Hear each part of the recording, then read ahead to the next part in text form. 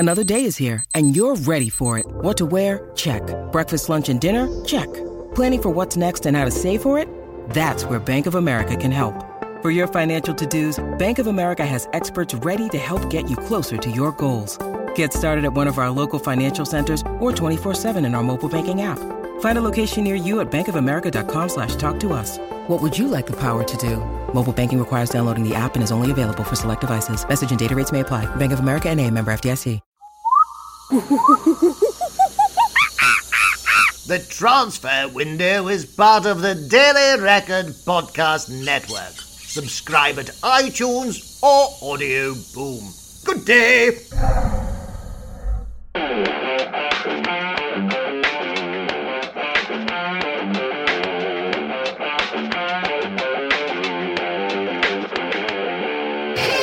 Welcome to the Transfer Window podcast, where we bring you the news, views and inside stories on what's going on in football.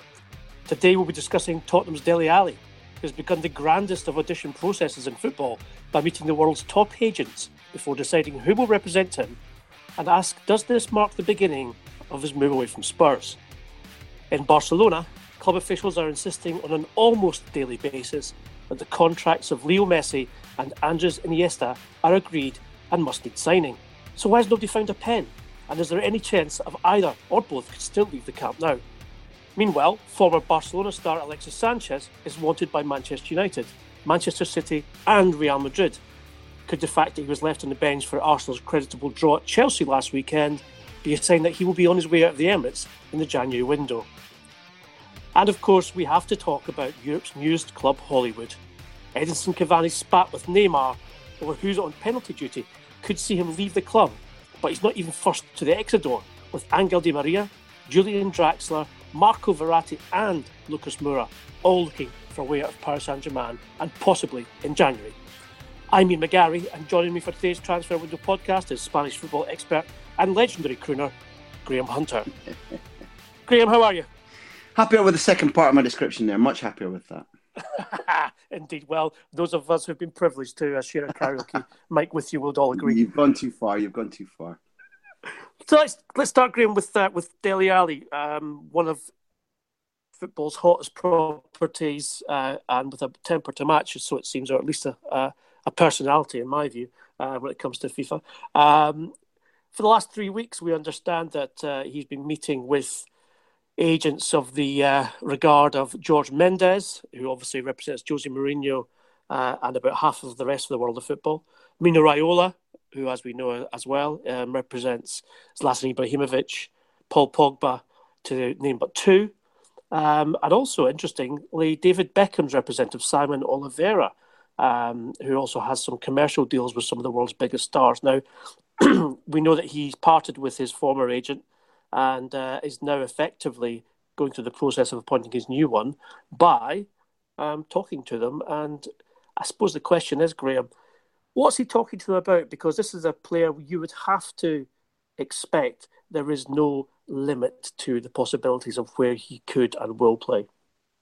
I think it's, without knowing Dele Alli as a person at all, I think it's important, from my point of view, to focus on the array of choices that are available to him and what job an agent is supposed to do for you. I think that we've both met a wide variety of agents to whom we became, if not helpful, certainly there was a level of mutual involvement. There was definitely a case that we chose very carefully which agents we would and wouldn't speak to, who we trusted not only in terms of their word, but their actions. Now, if you multiply that by about 1 billion, and you look at the way in which the world of agency or representation has mutated beyond almost all description since you and I were working shoulder to shoulder, there's been a polarization, and if you look at the Jorge Mendes organisation, if you look at Raiola, the way in which club boards, club presidents, football directors have now become reliant on these mega agents in a way that, even though there were market leaders before, let's say 10, 15 years ago, these behemoths are on a point of being nearly as powerful as the people who run the clubs. They can click their fingers and things don't happen for a club, click their fingers and things do happen for a club. They buy shares in clubs. They dictate when a club can buy or sell. And therefore, if you're one of their favored clients, it isn't simply, I've got the number of the president or I've got the number of the football director. It's, I'm probably going to be the boss in this operation. So, for example, while my respect for Maxwell is extremely high, while I think that Maxwell has been part of the progression of Paris Saint-Germain, the fact that he and Zlatan Ibrahimovic were umbilically tied whenever Zlatan moved, to my mind, told you a great deal about what it was worth to be a valued, if not five-star member of Minarola's, what would you call it? Stable. Call it stable. And therefore, Dele Alli has, in my view, at the moment, there's just something of a lashback at me, and I believe because he is patently extremely talented. He's a footballer who, number one, I enjoy watching and would pay, as a fan, would pay to watch. And secondly, it's evident that he's at a very young stage of his personal and football development, and therefore you'd imagine there's a lot to come. If he has chosen, and I make no comment on his previous agent, if he has chosen to break and to move, there should be a beauty parade. He should be a desirable client, and he should be putting these people through their paces. And therefore, the process seems to me to be entirely intelligent. And the only thing I would throw in now is that he makes the right choice for the right reasons and isn't swayed by the wrong types of promises, because he's a very hot property and they will be fighting tooth and nail to get him. And how he retains, what counsel he takes in the process of assessing all the eyelash fluttering and pouted lip kissing, air kissing that he gets during this beauty parade, that will be absolutely dominant in what advice he's given in the next and crucial stage of his career and development. It's very interesting, I think, Graham, that he's chosen to go down the route of effectively interviewing the world's best agents. And excuse me, I suspect, and I don't know, but I suspect that in the current model of how football works, for instance, Zlatan Ibrahimovic joined Manchester United under Mino Raiola. Manchester United wanted Paul Pogba. They went to Mino and said, do whatever you can, make sure that he comes to us. What happens? Another client of Raiola, Henrik Mkhitaryan, also moves to Manchester United in the same window. It's almost now the case that if you, as a player, want to go to a certain club, then you choose the agent who you trust will get you to that club. Whereas before, as you've alluded to in your opening remarks, it used to be the club, the buying club that is, who was in charge of making sure the player came to them. Now it appears to be that the buying club has to have a good relationship, good client-to-club relationship with the player's agent. So with that in mind, I suppose we could hypothesize that if Dele Alli wants to move to Real Madrid in the future, then he would choose Jorge Mendes, who, as we know, has been a very big influence at Real Madrid and through transfers for some time now. Likewise at Paris Saint-Germain. Whoever he wanted to move in England, possibly to Manchester United, then Mino Raiola would be his choice. I buy the hypothesis, I definitely buy that the strategic thinking that you're offering there. But without knowing exactly what he is doing, I would hope that his first thoughts are potentially something different, because when David Pleat backed Dele Alli's signing and told Spurs, do it now, they also catapulted the player into a quicker learning trajectory, fame, better wages, an England place, Champions League football. Now, I'm not going to trot out the hoary old he automatically owes them a contract renewal and 4 more years. But I do think that before he, not we in this discussion, before he uses whichever agent or agency he selects, before he's thinking strategically about is this automatically my bridge to Manchester City, Manchester United, Milan, Juventus, Paris Saint-Germain, Real Madrid, whatever. The fact you and I both know that he's working at a club where even the star players find it very, very hard to renegotiate the kind of money they know that their peers are getting elsewhere from Daniel Levy. Exactly so right. The first criteria about choosing the agent and the agency must be, do I back this guy to negotiate on even terms with Daniel Levy? Yeah. Well, that case in point, Harry Kane's latest upgrade got him £120,000 a week. Now, when you think that Zlatan Ibrahimovic at 35 was earning £340,000 a week as a striker at Manchester United, you'd have to say that Dele Alli would look around as Danny Rose did and then spoke his mind about the wage cap or wage structure, whatever you want to call it, at Tottenham Hotspur, and that is that he will not earn as much at Tottenham as he would at any other major club in Europe. Harry Kane's a very different case in point. He seems to be happy to stay at Tottenham, happy to take the money that's offered to him and get an upgrade every time he bangs in 15 goals, but he will never be earning the likes of Neymar or Zlatan or Pogba if he stays at Spurs. What I'd say to you, Graham, is with this move to employ a new agent, do you think that this is the beginning of the end of Dele Alli's Spurs career? And I'm not talking about him leaving in the January window or even next summer's window. I'm talking about the fact that he's made this very progressive, intelligent decision based on where he sees himself in 2, 3, 4, 5 years. It's not. I guess it's not what we're asked to come on this podcast to do. If I use the phrase, I don't know, very often. But I think you and I try to be brutally honest, and I say I don't know because stranger things have happened, and Dele Alli to have formed a warm, glowing love affair with the club. Let's paint an alternate strategy against what I think will happen. Pochettino stays for 4 or 5 years. Spurs go close in the Champions League this year. He enjoys playing at Wembley. The new stadium's around the corner. Whether they begin to win the Premier League or not, they begin to win trophies. There's a scenario which I don't think is ridiculous that we see 5, 6 years of Dele Alli at Tottenham Hotspur. Honestly, again, your strategic thinking, the chances are, if you just do a pure actuarial risk management assessment, he'll sign with an agent who will gain far more if the player moves. He will gain more in terms of reputation. Yes. He'll gain more in commission. The player's profile will rise. The spotlight will be on them. It will probably lead to, or it's feasible it leads to the type of bundle deal that you're talking about. Well, if you move this, if I do this for you, you'll take this player, I'll take that player. We'll move that player on. This player that's already at our club will get a new.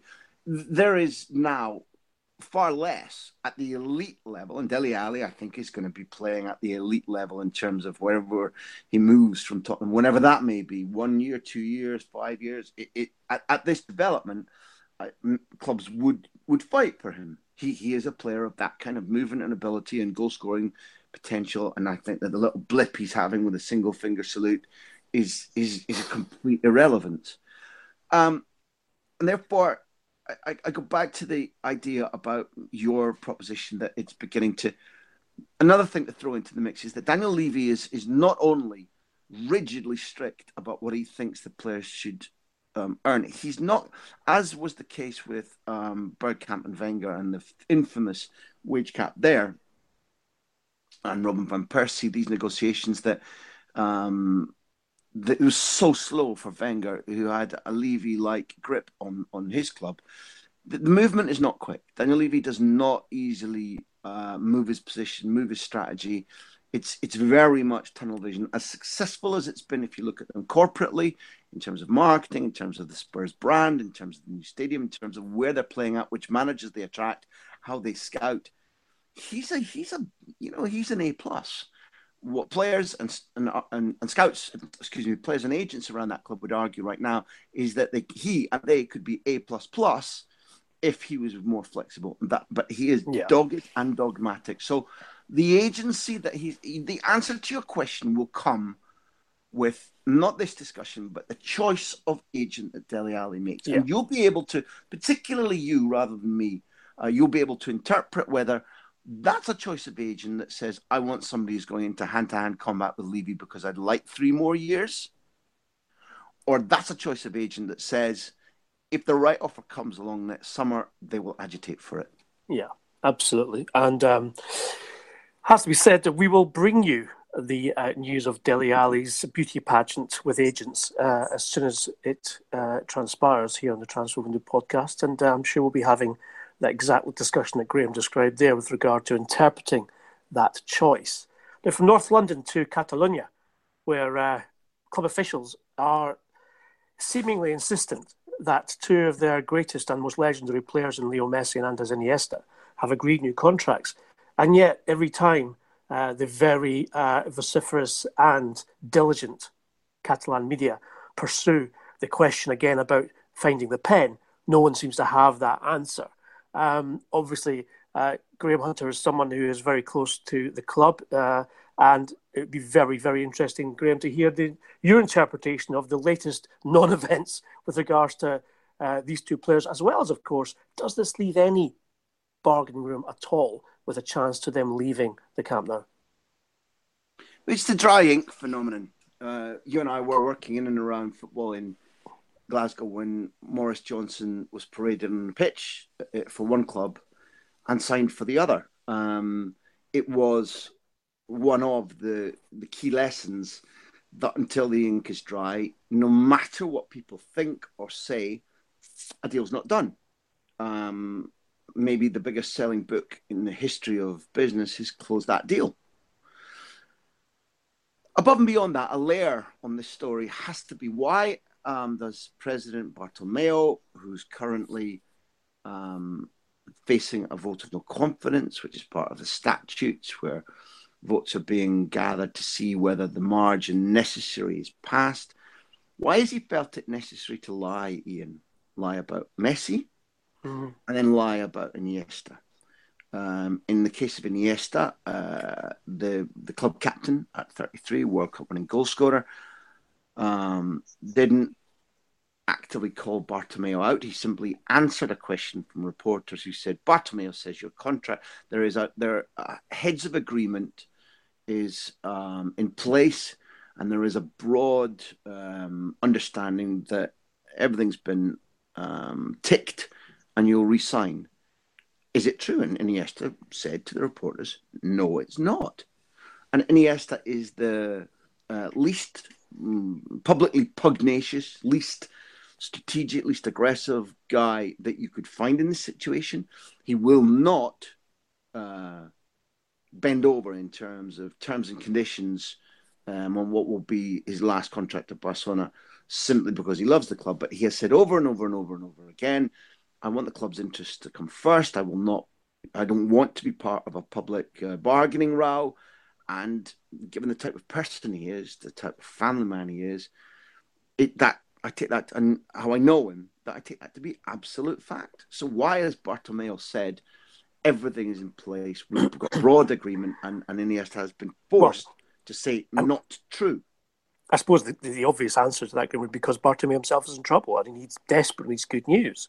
And look, I think it'd be too easy for us, certainly for me, to sit in England and say, this is the Neymar effect. This is the cost Barcelona will have to pay for losing one of their best players to a seemingly smaller, inferior rival in Paris Saint-Germain. I think that's too easy. I think we have to contextualise it in Barcelona's last campaign, in the feeling, I think, in world football that Real Madrid, with their Champions League dominance, have superseded Barcelona's own dominance in that competition.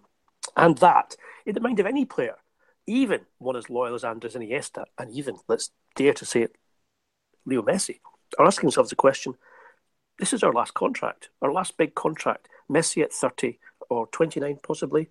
30. 30. Iniesta at 33. And they're asking themselves the question that anyone in a workplace would ask themselves, with the years I have ahead of me, am I going to achieve what I need and want to achieve in those years? Well, that's just Messi texting me now saying, As he does. He said, I've not found the pen yet. So I think it is the case that they're asking themselves the question, albeit as almost sort of, unrealistic it would have been 3 years ago. Maybe I should go somewhere else. There's another clue. There's another clue because in terms of Iniesta, it's absolutely patently clear that Juventus are blowing kisses at him. That the prestige of having a last season or two of Andres Iniesta for Juve is very high. Andres Iniesta has been elliptical in his comments and said, there are several things in a non-football sense that have happened around the club over the last year and a half that have made me doubt. He is definitely, factually, as you've suggested, weighing up the idea about, do I finish somewhere else or do I finish here? I think that in terms of the overall momentum of whether he stays or goes, the relationship with Valverde, how often Iniesta is playing compared to the way that Luis Enrique simply didn't put full faith in Iniesta's physical condition. That was, Iniesta said over and over again under Luis Enrique, I'm as happy as I can be. It's wonderful. But deep down, what was clearly gnawing at him was, am I being retired a little bit early? But I go back to the fact that contract is not signed. He's out of contract in strategic terms next June, and Bartomeu lied about it. And Bartomeu has said now, across the summer, beginning in a live broadcast on ESPN in California, during that series of matches against Manchester United and Real Madrid, Messi has signed. Then it transpired he hadn't. Bartomeu went again to the well to drink the poisoned liquid and said it is signed. And what transpires now, he's had to break it down and say, well, Messi hasn't signed anything, but the foundation has signed one contract. His father has signed another contract. The playing contract really just needs the formalization of the picture and where's the pen. Now, this has been on the go since prior to Messi coming back from having lost the South American Championship in the final, a year after having lost the World Cup final. Barcelona were one late to the table and approached him after yet another defeat in the final, this time to Chile. They were told to go away. Don't want to talk now. Messi, tearfully retired from Argentinian football, bleached his hair blonde, kind of took the rest of the summer off and just went, get out of my head, get out of my face, leave me alone. It's then dragged on all the way through, whereby at least there have been discussions, there have been some talks, but as of now, Messi has been available to sign on the dotted line. That Bartomeu again has said everything is complete, as he said with Iniesta. For many, many months now, it hasn't happened. And irrespective of what Bartomeu is claiming, until the player signs his name on the playing contract for a deal to take him to 2021, the hard fact is Jorge Messi may be legitimately able to sign on behalf of his son on certain things. But if Leo Messi says the playing contract isn't signed, all the other things become invalid. In this hypothesis again, then come January 1st, as we sit right now, come January 1st, he's free to do what he wants. He can sign a pre-contract with any other club on January the 1st he definitely for no fee. Financial fair play is now becomes not a problem. That in itself is an astonishing fact, given that we are now September 2017. And he's about to disappear off. He's not going to be in club business at the end of next week. He's going to disappear off for another couple of weeks playing with Argentina. Yeah. And by that time, we're into October. Now, deep down, Ian, I believe that there have been negotiations. I believe that the structure for Messi to stay exists. I do not believe that Bartomeu is aligned to that extent. But Messi is, without any question, holding off to see how the vote of no confidence goes, to evidence the fact that he has not been happy with the football development of the club that is stewarded by Bartomeu, even though there is a football director. And it's a pretty public vote of no confidence in the president. Underneath all of this, neither do I have any question that in his bottom line wish, because of his domestic life and his football prowess, that his preference is to stay.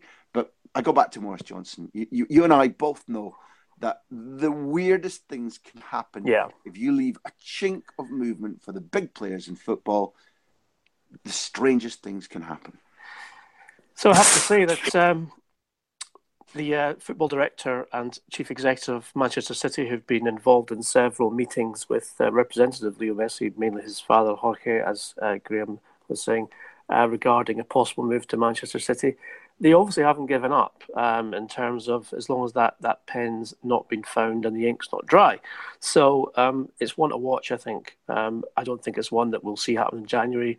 But if Messi hasn't signed that contract before then I think there'll be all sorts of intense speculation regarding where Messi and even Andres Iniesta end up next summer.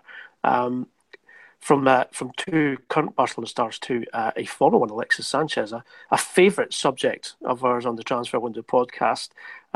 It transpired this week that Manchester United and Jose Mourinho have registered interest in the player, who it seems we think will leave in January, having failed to leave on the last day of the summer window. And that means Arsenal will recoup some of the £28 million they paid Barcelona for him 4 years ago. Now, obviously, and we've spoken about this expansively, is that Manchester City and Real Madrid are also in the hunt for Sanchez. But I just wonder what you thought, Graham, in terms of Mourinho's United. They're obviously doing well in the Premier League. They've started well in the Champions League. Mourinho seems to be getting his confidence back.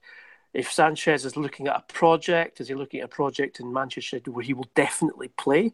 Because you look at their three attacking midfielders behind Romelu Lukaku, and you'd have to say there's room for Alexis Sanchez to fit in there very nicely and on a week-to-week basis. Whereas at Manchester City and Real Madrid, there's a queue of very talented and attacking goal-scoring midfielders that he may have to join.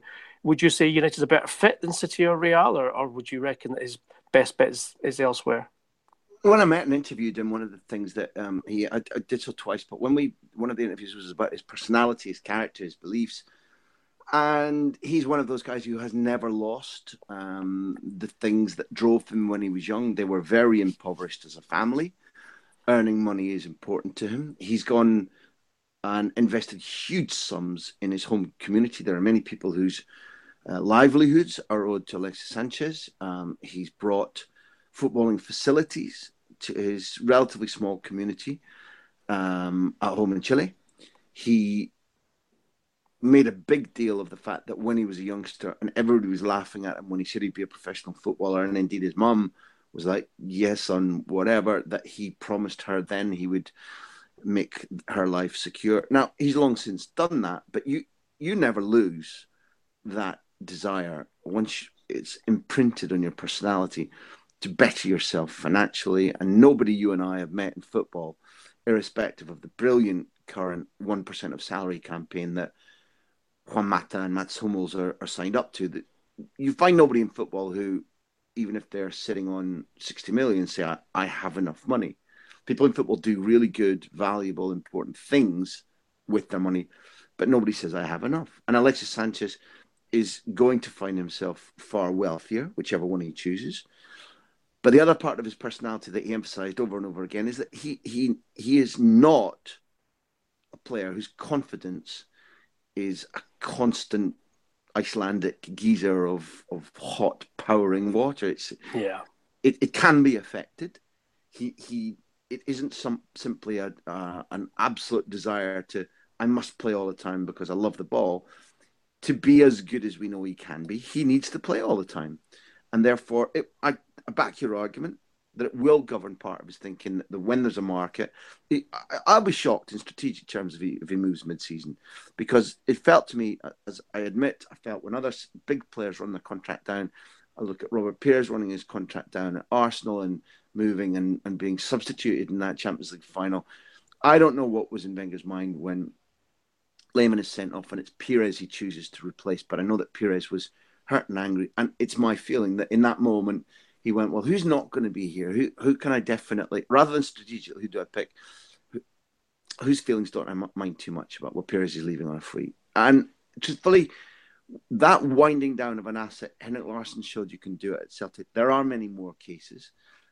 But I think it's a very difficult process. And once you embark on that idea about we are not selling, which Wenger said over and over and over again, and then eventually didn't, albeit that things came Only by damn default, close. Graham. Only by default. They came damn close on the last day. They came damn close. Well, I think we're all agreed that if Thomas Lemar had agreed to join Arsenal, then Sanchez would this day be at Manchester City. So then I agree with that. But Wenger set a course whereby, even though there was flip-floppery on the last day or on the final week when Lemar might have become available, the hard fact is that if Wenger was engaged in saying, we'll take money back for this guy, then he had many months leading up to the summer in which to launch that strategy. He didn't. If he kept him now and sells him mid-season for a couple of bucks, disrupts the squad, puts magnifying glass on his. Well, you say that, Graham. Again, you say I think that. it would be ludicrous. Well, you say that, but I would ask the question because in my, and I'm sure your experience of top elite footballers, when they're at a big club and they're left out for a big game, as Sanchez was last weekend for the game at Stamford Bridge against Chelsea, you look at the manager and you ask what he sees in order that you're left out. You look at yourself and you ask, what have I done to deserve this quite humiliating position on the bench when we're a club and a team in desperate need of points in the Premier League, in desperate need of confidence, etc., etc. Now, tactical, yes, that's true because they got a very creditable draw and they defended like the way they did in the FA Cup final against Chelsea, and that earned them the draw. However, Sanchez must be asking himself, it's one thing to stop me from moving, it's another thing to not use me. Back in general, the idea that that's how players think is written like, you know, it's very selfish. It's a very selfish way of thinking, and yeah. it's probably the right way for them to think. I would only ask, and I don't know the answer to my own question, is that I watched Dembele effectively withdraw his labour to get to Barcelona, have a poor pre-season, run out in the most harmless of events at Getafe at the weekend, and not only do his hamstring but rupture a tendon that's going to keep him out for 3.5 months.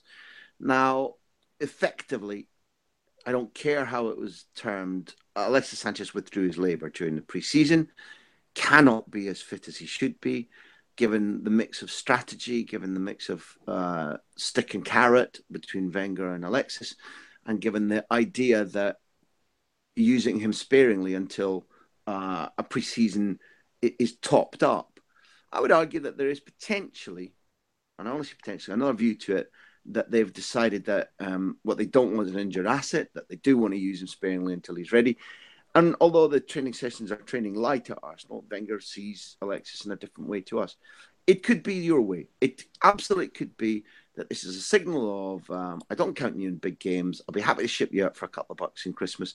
My only point is, rather than saying that won't happen, I'll spit on the whole business if that's how badly it's been handled. It's been ridiculous. If that's what ends up happening from Arsenal's benefit, from Wenger's standpoint, given the amount of control he had in the operation, that they didn't sell him in the summer for a healthy fee, get the affair dealt with, but they do so in mid-season, that will look to me to be utter incompetence. It may happen, but it will reduce my appreciation of what the heck Arsene Wenger is doing at that club anymore.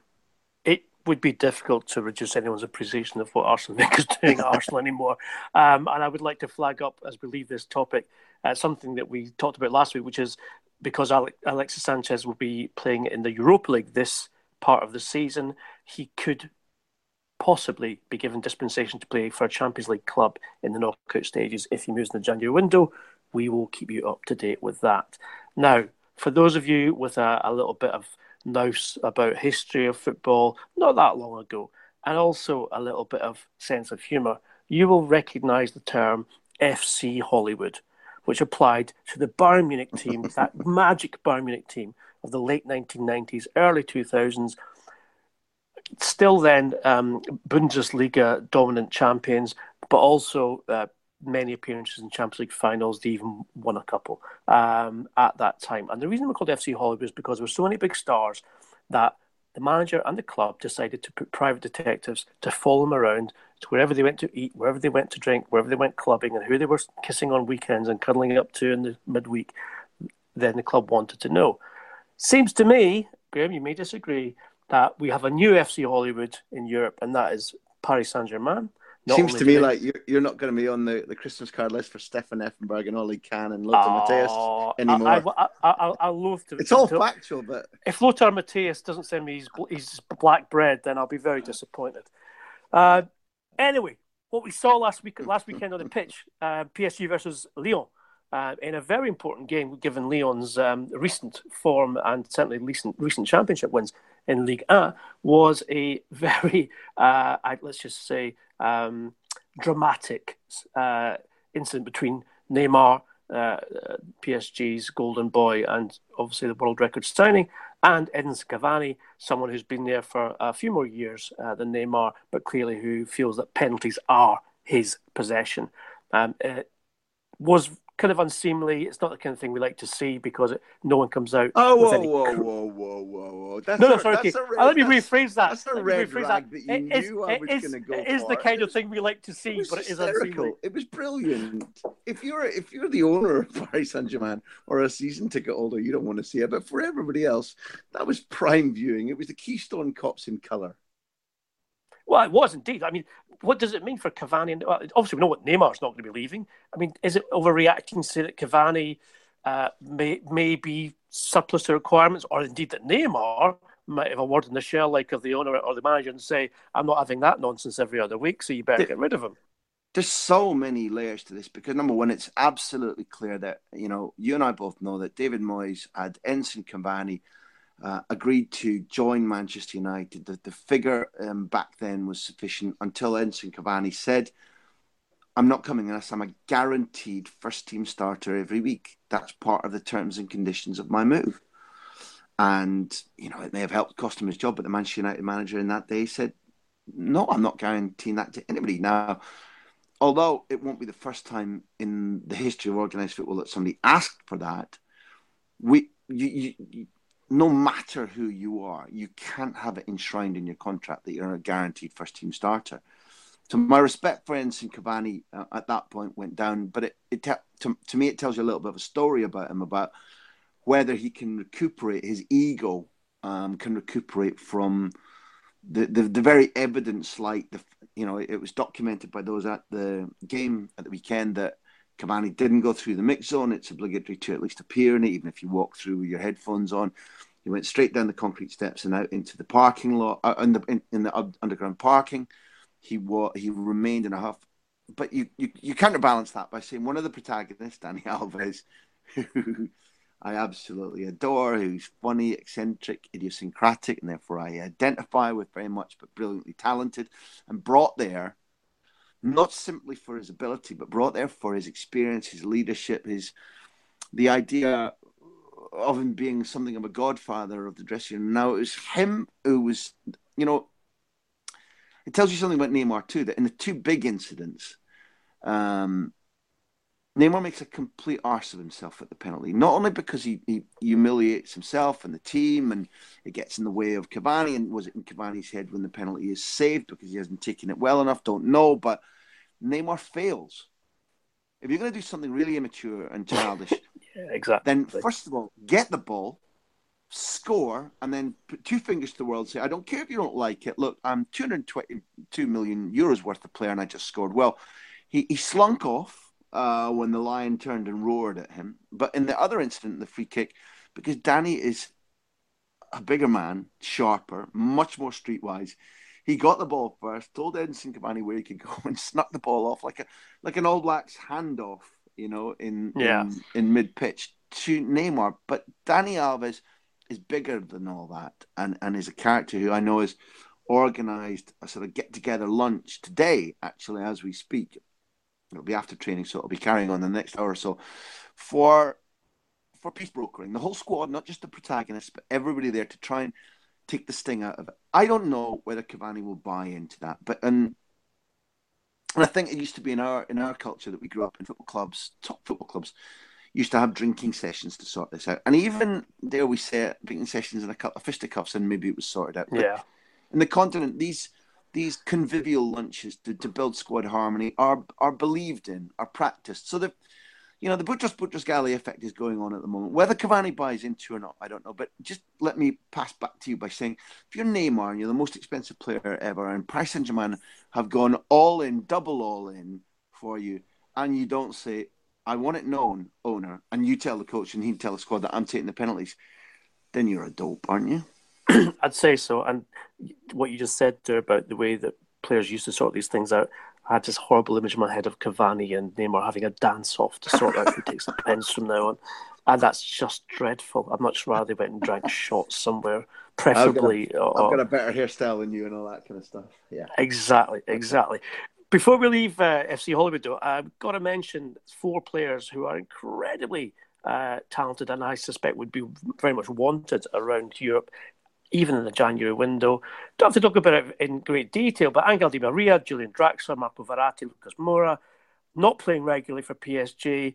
It looks like 1, 2 of them may leave in January. Who would be your 2 top tips for leaving, Graham? Yeah, probably Moura and Di Maria. Di Maria is a very ambitious guy, even if he's a slightly odd guy. And he is, if Argentina are to win the World Cup, at the moment they've still to qualify for it, then his ability to link with Messi, to work, to create, has to be fundamental. If he's not getting club football, it's obvious he must move. He should have moved, and it was only because it was Barcelona doing all the calling, and the relationship between Barcelona and PSG is not good. So I can see him moving, and I hope he does. I adore watching him, and I want to see him playing every week at a club. Couldn't give a stuff where it is, even if it's Wishaw United. We'd love. In terms of Verratti, I don't know if he's tough enough, but Verratti, I don't believe there's any chance of him moving at Christmas. If he moves at Christmas, the whole world is broken down. They fought like tigers to retain him. He's a phenomenal footballer, absolutely phenomenal. He got a lesson from Asensio and Isco particularly, pardon me, for Spain, Italy, and didn't have a good night, but came back, fought back quickly. He's a guy who will get suspended all the time.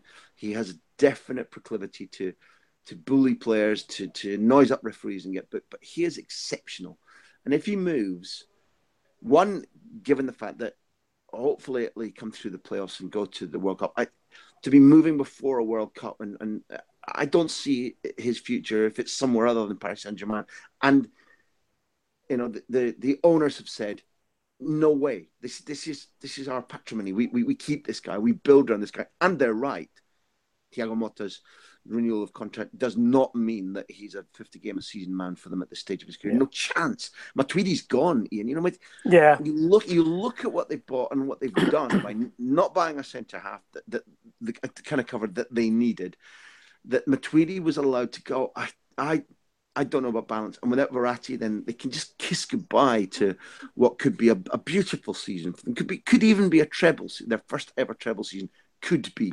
So Verratti, no. Lucas Moura, I think will desire to play and probably won't get enough game time. Draxler, what a footballer! How could you have him and waste him? That I don't understand. Well, I would argue that their FFP woes are likely to grow rather than reduce, and so if the ability to sell in this January window, which of course would become in this financial year as far as UEFA are concerned, then they could mitigate any fee or indeed transfer ban, which would be dreadful for them next summer. We're going to call a close to this transfer window podcast, but from FC Hollywood, I think we have to move to podcast royalty. And Graham Hunter is someone who for the last few years has been bringing some absolutely superb, entertaining, insightful interviews through The Big Interview. And Graham, I would like to invite you just to let our listeners know where they can find The Big Interview and GH Podcast, please. Thank you very much.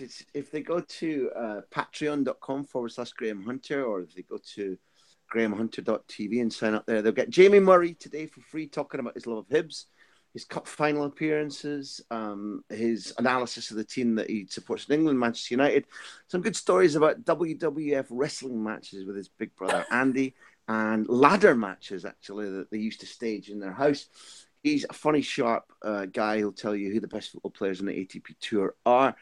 And imminently, one of the most fascinating, most revelatory interviews I've ever conducted with Robbie Keane is coming up for Socios at the beginning of October, talking about his relationship with David Beckham, life at LA Galaxy, brilliant analysis of Dimitar Berbatov, and how many people he's seen in football who are not there to win, who fake the idea that they're in the game, in their career to win, and how disgusted he is with people like that.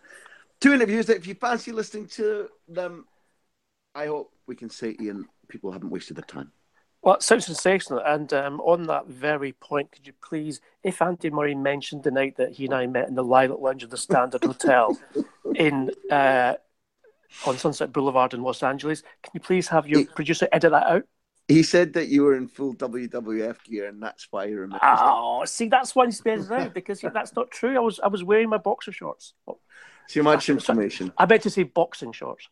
There you go. Graham Hunter, sensational as always. Thank you very much for your time and your insight. This has been the Transfer Window podcast with me, Ian McGarry. We hope you enjoy this, and if you do, tell your friends and tell them where to find us, and also tell them to get on to the big interview with Graham Hunter. We will speak to you next week. Thank you. Adios.